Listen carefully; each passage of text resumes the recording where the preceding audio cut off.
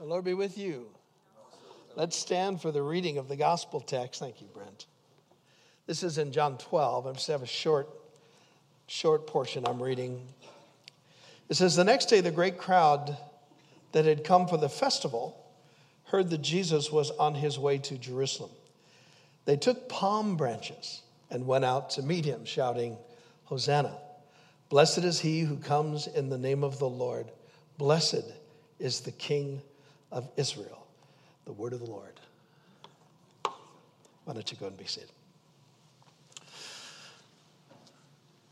A couple of things that 8:30 in the morning services are kind of like we're all still waking up, right? It's not that you're all depressed this morning, I take it. It's like, and I think our bodies are still at 7:30 from, anyway. A couple of things I want to say about this text before I jump into what I want to address this morning is, these people at this moment in the story of Jesus, they'd been building this expectation that of what he was going to do. They had seen the powerful miracles of healing that he had done. They'd witnessed the miraculous food multiplication that he had done. Some of them were following him around just because he'd do that, and free lunch. And but what was on the forefront of everybody's mind really was freedom. Freedom from repressive Rome. Freedom for the Jewish people to be in control of their own lives. Again, instead of under Roman oppression, be in control of their own land. And the palms that they were waving were really symbolic of joy and celebration in anticipation of the fact that they were viewing that Jesus was the Messiah, that he was the hope for them. The one that would deal the death blow to the Romans, right?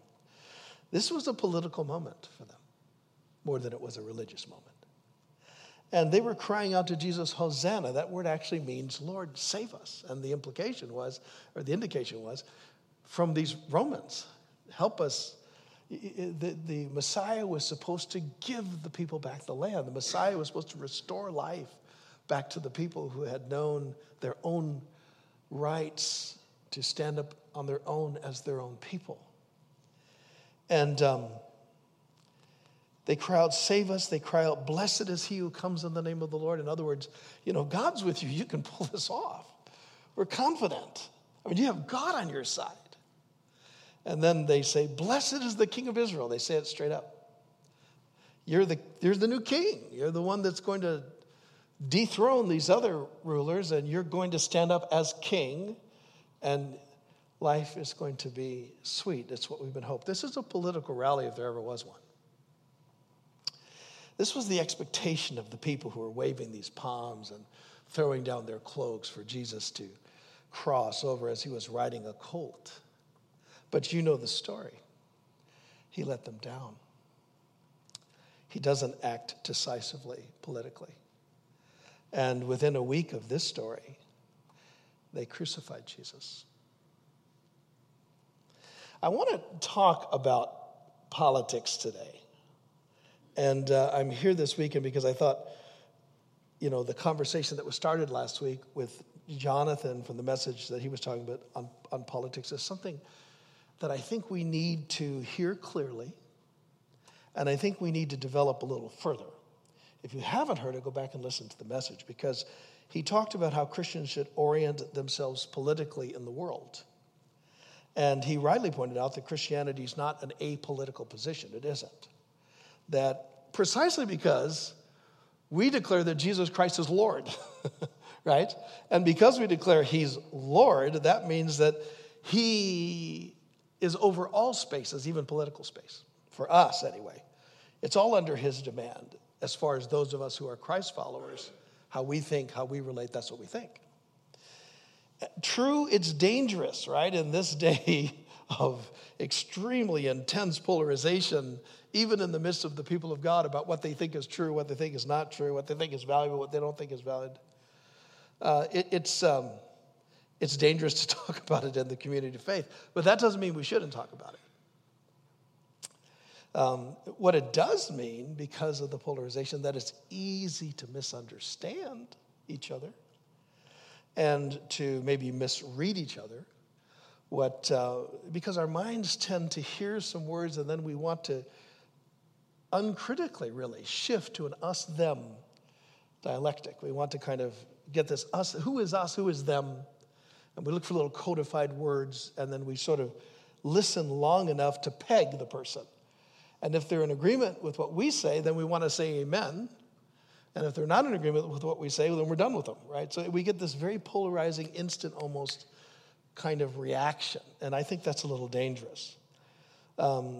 So, for instance, from last week's message, there was a number of families that contacted us this week, further questions over, well, what did this mean, right? Which I think is normal. Whenever you try to tackle any of these kinds of issues, my only regret really is that we don't have the real kind of time that for a real conversation, that moments like this, again, are really just monologues rather than discussions, which I think is sad. I do think some misread the message last week, in part because Jonathan talked pretty openly and plainly about some of the underbelly of what some have called the Trump phenomenon. And some of you are Trump supporters, right? Or at least you know and deeply love and respect people who are. That being said, I applaud Jonathan for daring to poke the political bear, so to speak. And so I've come to poke a bit myself. Right? So my goal here is twofold. One, there were a couple of deeply prophetic words in last week's message that I do not want us to miss. So I want to reiterate them. Secondly, only naming Trump last week didn't seem fair to me. So I want to name the rest of the candidates running for president in ways that will help all of us feel equally bad about all of them. Because fairness is a good thing. So if I offend anyone, please channel all that offense towards Jonathan. He's younger than I am, and he's the one that started this. So just saying. I don't know what you've been experiencing, but for me, I'm having a hard time finding a candidate to support in 2016. I just am. Since you didn't ask, let me tell you how I feel to a person. Okay, so I have a hard time with Hillary because I think she's too much of a career politician. I'm just saying for me. And because of her stance on life in the womb. Life in the womb doesn't seem to be as sacred to her as I think it is to some of us. At least it seems that way to me. I think that's a corruption, and I think this is the point. That corruption in Christian thought is really what evil is. It's a good that's been rusted. It's a good that's been paled. It's a pair of jeans that are starting to get see-through-ish because they're corrupting. That's what evil means. To be evil means something good is getting less good. That's all it means. It's anti-creation. It pushes away from this notion that creation, according to Christian thought, starts with nothing. In other words, the Latin phrase is ex nihilo. So out of nothing, God creates, and then there's kind of chaos, but then he begins to order the chaos and it becomes good. That's the trajectory of creation. Anti-creation is something that's good, starts to get a little disordered and then chaotic and then loses. That's creation being eviled or corrupted. Every candidate has some corruption, has some evil. Every voter does as well. This is why we keep praying, deliver us from evil, because we have the penchant in a fallen world to do fallen things. This is why we repent and move towards the good, because we want to move towards being creative and move towards anti-evil to good. So back to evil Hillary. I do love that she's a woman. I mean, how cool would it be to have a woman president? I think. I've told that to people that say, well, you can't just vote for her because she's a woman. And I always say, well, yes, I can. If this is the only redeeming quality I can find in this election, I can too vote for her. Then there's evil Ted Cruz. Remember, all of us are evil. Because a big part of me really does believe we need to secure our borders, and I really does believe we should have a strong military. I know not everybody thinks that, but I believe that. Which are big things for Cruz and Trump and Kasich. I mean, I get that. I'm a little pro-Cruz, but Ted, this is so mean, and I don't mean to be mean, but I'm just going to tell you. He just seems a little too Richard Nixon-y to me. And if you don't know that, that's okay. But what it means is I can't seem to trust Ted. I've tried to like him. I just would feel better if he were constantly puffing on this big stogie cigar and talking about it. He'd be more believable to me. It would just take off some of the slick. Yeah, this is bad, I know. But anyway, and to make matters worse for me, he keeps saying, and I want you to know I love the Lord Jesus Christ. Because that makes me nervous, because in the political context, it feels a little like you're swearing by heaven to me. You know what I mean by that? You remember when you were a kid, if you didn't do it, we used to do it all the time. I'd tell the kid, my friends and my brothers, some yarn that was a little hard to believe. And if they didn't believe me, I would say, no, it's true. I swear to God. So I was trying to bring God in on my side because what I was saying wasn't all that believable. I'm real nervous when anybody tries to bring God into their context where they can't let their ideas stand for themselves, that in ways it seems like they're trying to tuck God into being their supporter. I'm nervous about that. I don't know what to say about John Kasich other than the fact I almost forgot to mention him. I really kind of like evil Bernie Sanders. I mean, he's a cool old guy who has stuck to his same message for 30 years. And I would love for the federal government to pay for my grandkids' college education. I would love it. The problem is I don't want to give up 50% of my earnings for that kind of thing to happen. Call it greed, right? I feel the burn, but when I look at the source of the fire, it seems to be emanating from my wallet. And I want to stop, drop, and roll. I mean, I'm just not convinced that socialism can work for a 323 million plus nation like it does for Norway or other teeny European nations that have four citizens. Then there's the Donald, right, as they call him. I get thrown by him because he doesn't seem to have what I think are decency and respect filters that I think every leader should have. I think that's evil. It's not more evil necessarily, but it's evil.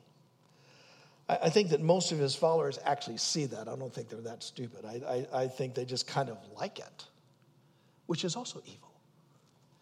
They feel like he's sticking it to the people that lots of us want to stick it to in Washington. They kind of delight in it. I kind of get that evil. There's a part of me that kind of goes, It's weird, though, because even though I'm so offended by him a lot of times on a lot of levels, I can't stop watching him on TV. I keep thinking, he can't be serious. I mean, right? I mean, he can't be serious. I mean, there's no way. I mean, he's got to be playing for TV ratings or something.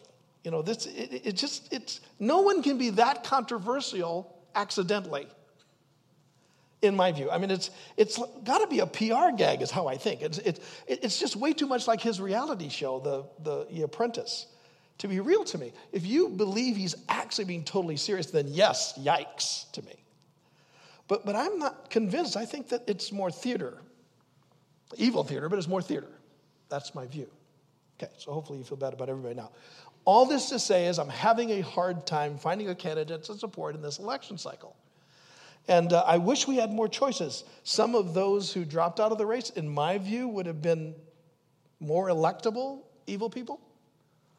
But the truth is, no matter who is running, at the end of the day, we're only left with the opportunity to vote for an evil someone who is the least bad. Every one of them and every one of us are evil, fallen beings. End of story. We live in a fallen world, and our best might just be a lighter shade of bad. St. Augustine makes this point in his work, City of God. He's talking about politics. And he's talking about how Christians can be involved in the political arena. And he says, don't get confused. This is not the city of God. One day we're going to be participants in the actual city of God. And even though we're its citizens, we're living in a world that's not the city of God. We're living in the world that he calls the city of Cain, or the city of man is what he's trying to say.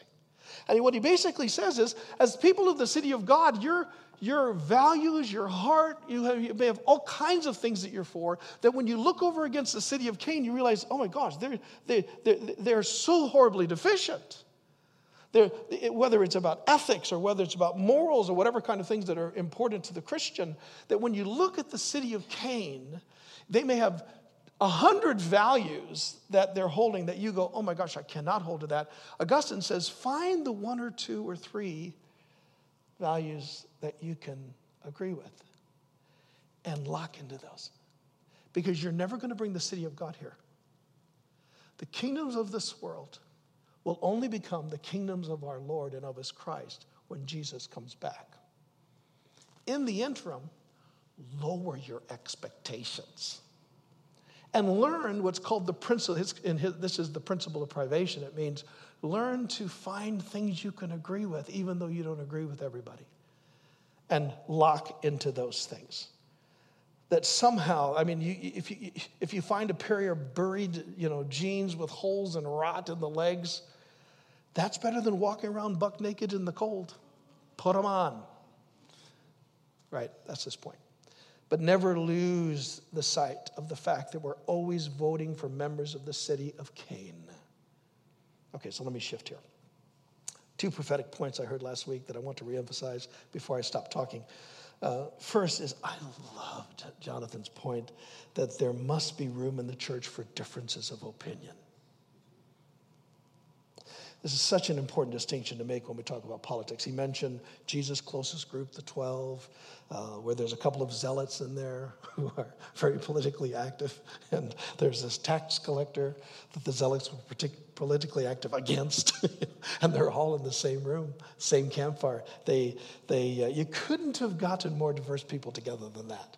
And you got to wonder if Jesus just picked them as his apostles precisely because he wanted to see the theater that would develop. I mean, it had to get colorful. They're walking around a lot of times claiming who's greater than the other. You don't think politics came out? I'm sure it did. There had to be colorful moments, right? But what if, irrespective of those kinds of issues, we're still called to be together? Some here in this room, well, not some, all of us in this room, hold different values that we believe are sacred and godly. A sacred value is one that values life or what we think will make life better or safer. It's always something we're convinced must be done for the common good. Right? They're sacred values to us. The problem is we don't always agree on what those values are. Or if we kind of agree on values, we don't agree on the prioritization of those values, which one's most important at any particular time. To say that there must be room in the church for political difference means that we don't get to claim that our value is the only one that matters. So let me give you a couple of examples. I know some Christians who are very pro-military. They believe that their lives will be lost if we don't have a strong military. I'm actually more like that personally myself. But I have friends that are deep pacifists. I mean, they believe we should have a minimal military, if one at all, right? And so to argue my value, I'll talk with them and I'll go to Bible texts like this one. This is 1 Timothy 1, 8 and 9. It says, we know that the law is good if one uses it properly. And remember, this is Paul talking. He's talking about the law that grace overshadows. But he's talking about the law still in play, even though grace overshadows it, because there are bad people in the world. So he says, we also know that the law is not made for righteous people, they're under grace, but for lawbreakers and rebels and the ungodly and the sinful and the unholy and the irreligious, people who kill their fathers and mothers, for murderers. He's saying, look, Grace is wonderful, but not for people who refuse to submit to it. I mean, he's not talking about grace. He's talking about law. And then I'll show him this verse, Romans 13. For rulers hold no terror for those that do right, but for those who do wrong. Do you want to be free from fear of one who's in authority? Then do right, and you'll be commended. For the one in authority is God's servant. He's talking about government. Is God's servant for your good. But if you do wrong, be afraid. For rulers do not bear the sword for no reason. They are God's servants with the sword, agents of wrath to bring punishment on the wrongdoer. Now, we can cut this out of the Bible if you want, but it's in there. The idea is that God resists the proud, but he gives grace to the humble. So I tell my friends, listen, a strong military or a strong police force, to me, filled with people who are willing to get into harm's way to protect me and people I love in our country, to protect us from crazy people. To me, it's us refusing to give grace to the proud, but giving them the law because they're acting in a way that the law is designed to deal with. I think it's pro-life. But my friends also have a Bible. Blast. And they'll do stuff like point to Jesus on this issue, and which is a really soft spot for me because I like Jesus. So they'll go to the Beatitudes. And Matthew 5:7, blessed are the merciful, for they will be shown mercy. Matthew 5:9, blessed are the peacemakers, right? For they will be called the children of God. And then Matthew 5:38, this is what's called the lex talionis. This is the notion of an eye for an eye, a tooth for a tooth. Man, let's just even the score here. Jesus said, you've heard that it was said eye for eye, tooth for tooth, but I tell you, do not resist an evil person. If anyone slaps you on the right cheek, turn to him the other cheek also. So I respond, man, dang it. And though I don't agree with that this is everything that needs to be said on the matter, I'll tell you what happens to me when I hear this and talk with them is I end up not being quite as rigid in my position. Not quite as gung-ho. My confusion quotient goes up a bit. But it has taken me a while to learn that that's okay. It's okay to be a little confused because, bottom line is we're partially omniscient. We see through a glass darkly. And if it doesn't all fit together, that's okay. In fact, maybe I need to humble myself and listen to you, realizing it's not that easy. I think there's such a thing as global warming, and that if it goes unchecked, millions of lives could be affected over the next generations. It's a pro-life issue for me. Others who are equally committed followers of Jesus Christ think the whole thing is a hoax. Some of you believe that we'll be a safer nation if every law-abiding citizen owns a gun.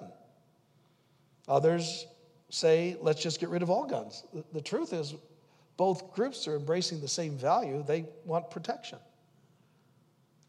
It's just we don't agree on how that's to happen. Some of us want to protect life in the womb. Seriously, deeply. Others want to protect life on the streets first. So I'm preaching in St. Louis, Missouri, this large church, about 5,000 people. I'm talking about how I was disappointed after a particular election happened. I felt that the issues of life were being quashed and that we're not going to be able to encourage. I wasn't preaching on it. I was just talking about it just in response to the election. Then I preached what I preached on, and this beautiful African-American couple came up to me after the service. Pastor Gungor, she said, very educated, astute gal. Pastor Gungor, she says, I usually enjoy it when you come here to speak. She said, but let me ask you a question, you that are pro-life. Have you ever had to put your children, this was back when the inner city was there's been times that it's been really bad, but this was really one of the worst times in American history. Nobody was talking about it. She said, have you ever had to put your kids in a metal bathtub on Saturday night to sleep because you were afraid that somebody might drive by and a bullet might kill your child? Have you ever even thought of that? I said, no. She said, are you ever afraid that when your kids get out of school and they come home, that in the walk between their school and their home, that they might get pulled into a gang or somehow be manipulated into participating in drugs? Is that a concern you have every day for your kids? I said, no. She said, do you think those lives matter? I said, yeah. She said, well, maybe being pro-life is not just being pro-life about what's in the womb. And she said, maybe I supported the candidate I supported because at least he spoke to the issues of the inner city, and your candidate never even mentioned it. Okay? So who's right? Everybody is, a little bit. And who's wrong? Everybody is, maybe a lot. So what do? We don't get to homogenize or conflate what we deem sacred to our faith in our minds and then try to universalize what we've come up with for everyone and fight about it. We all come from different places. We have the right to reflect what we deem sacred. We need to be able to let people vote their own conscience. We should be open about our positions to others with respect, or we can talk about why we feel the way we feel without being ridiculed, without being discounted, or being judgmental of them because they don't necessarily agree with us. We need to be open to rethinking what we think. We need to be open and willing to be challenged. And all the while we're doing that, we need to come to the table every week together and realize that here is the place where we're one, and that this transcends any of our political views. I mean, even those of us who have crazy families get this. Thanksgiving, right? My brother Mark, he's radically conservative. I mean, crazy radically conservative. And loves to goad anyone who isn't. My sister Layla is in the exact opposite, radically liberal. I mean, she'll say the craziest thing just to get your goat. My sister Lisa, she's the peacemaker, and she waffles way too much. So you think when we go to Thanksgiving, we talk about that stuff? Are you kidding me? We would kill each other. So we just kind of set that aside. Even a natural family gets this. Who we are together is more important than what we think apart. That doesn't mean we don't sidebar and have arguments, but it isn't the center. We don't let it divide us. And that's just being brothers and sisters. We're brothers and sisters and more.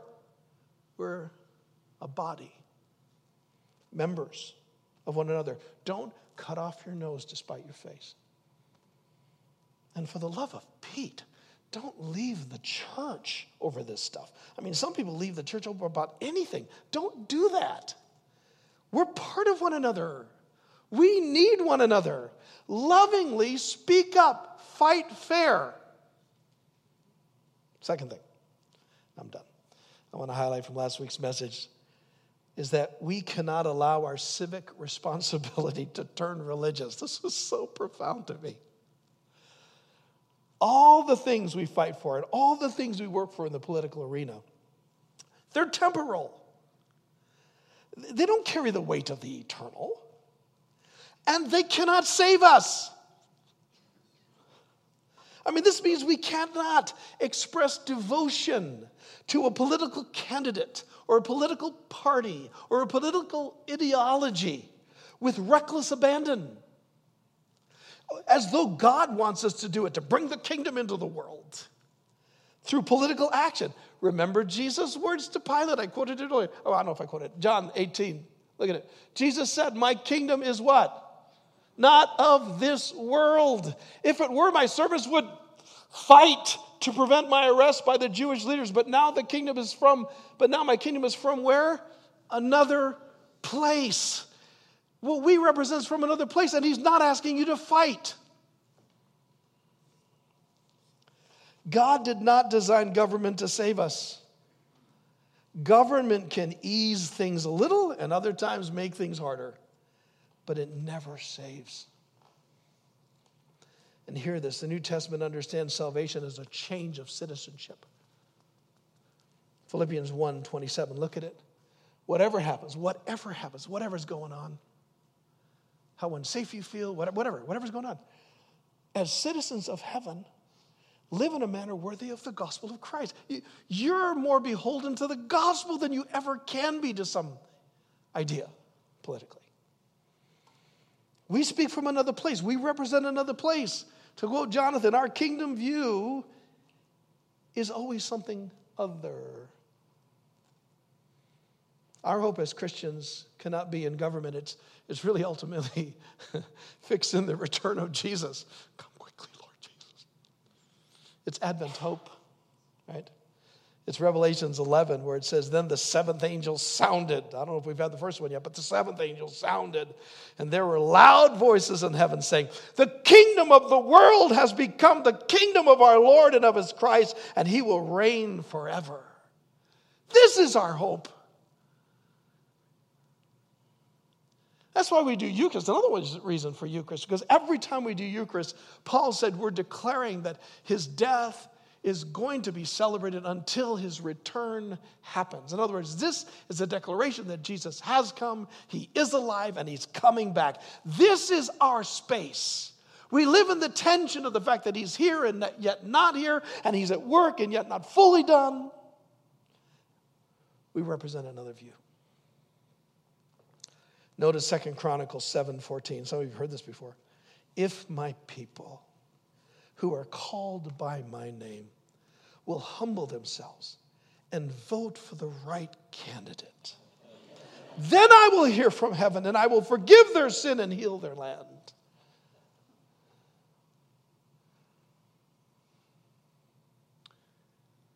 If we will pray, if we will seek his face, if we will turn from our own evil, irrespective of who gets elected, God will heal.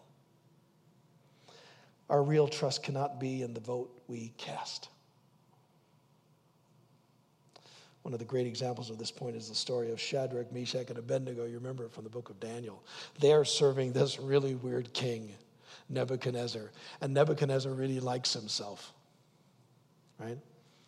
And they're serving the king. They're promoting the king. They're doing the things the king wants to expand the king. But the king one day decided he should be worshipped. And they wouldn't accept him as God. And they wouldn't bow their knee. And you can hear it in the text that Nebuchadnezzar is almost sad because he liked them. So he orders them to be thrown into the fire. God saves it from them, but they said before they went in, if God saves us, who can save us, then great. If he doesn't save us, we just want you to know we're never going to bow to you. They didn't forget who they were, even though they were deeply engaged politically. They didn't forget who they were. They didn't forget they were the people of God as citizens of another place. We're the people of God. We can't forget either. So what does that mean? Support Hillary or Cruz or Kasich or Sanders or Trump or whomever you want to, that you believe have the sacred values represented in them, but don't worship them or be over devoted to them. Don't bend the knee when candidates promise they'll save America, or when they try to come across like gods, or when they are talking in ways that are thoroughly ungodly. Don't bend the knee to that. Our trust is in the name of the Lord. We're to pray, thy kingdom come for our nation. That is where our hope lies. Vote your conscience, but never trust the system of Cain. Trust in God. Amen.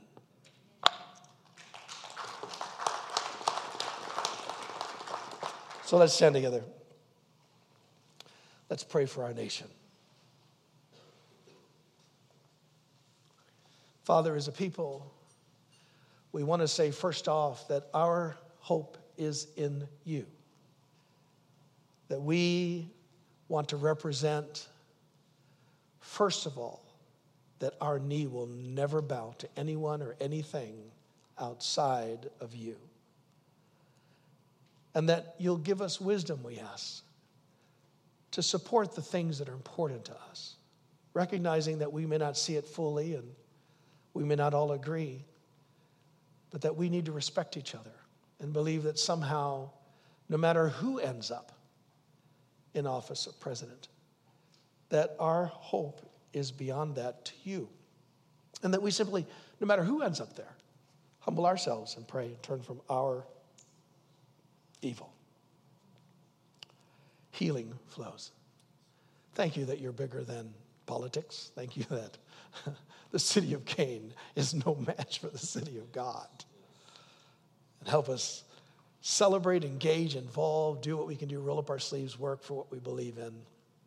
Accept one another, honor one another, fight with one another, but always with civility and kindness as we come to the table.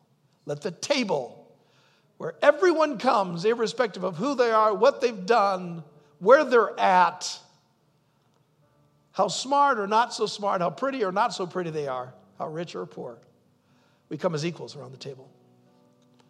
No matter what we believe politically, we come as equals around the table. Let the table define us, we pray, through Christ our Lord. And everybody said, amen. Thanks for listening to this message from Sanctuary Church. If you're in the Tulsa area, we invite you to attend one of our weekend services on Sundays at 8:30 a.m., 10 a.m., or 11:30 a.m. If you would like more information about who we are and what we're about, or to partner financially with what God is doing through Sanctuary, you can go to our website at sanctuarytulsa.com. You can also download our mobile app from the App Store and Google Play. We hope you'll join us next week. Grace and peace.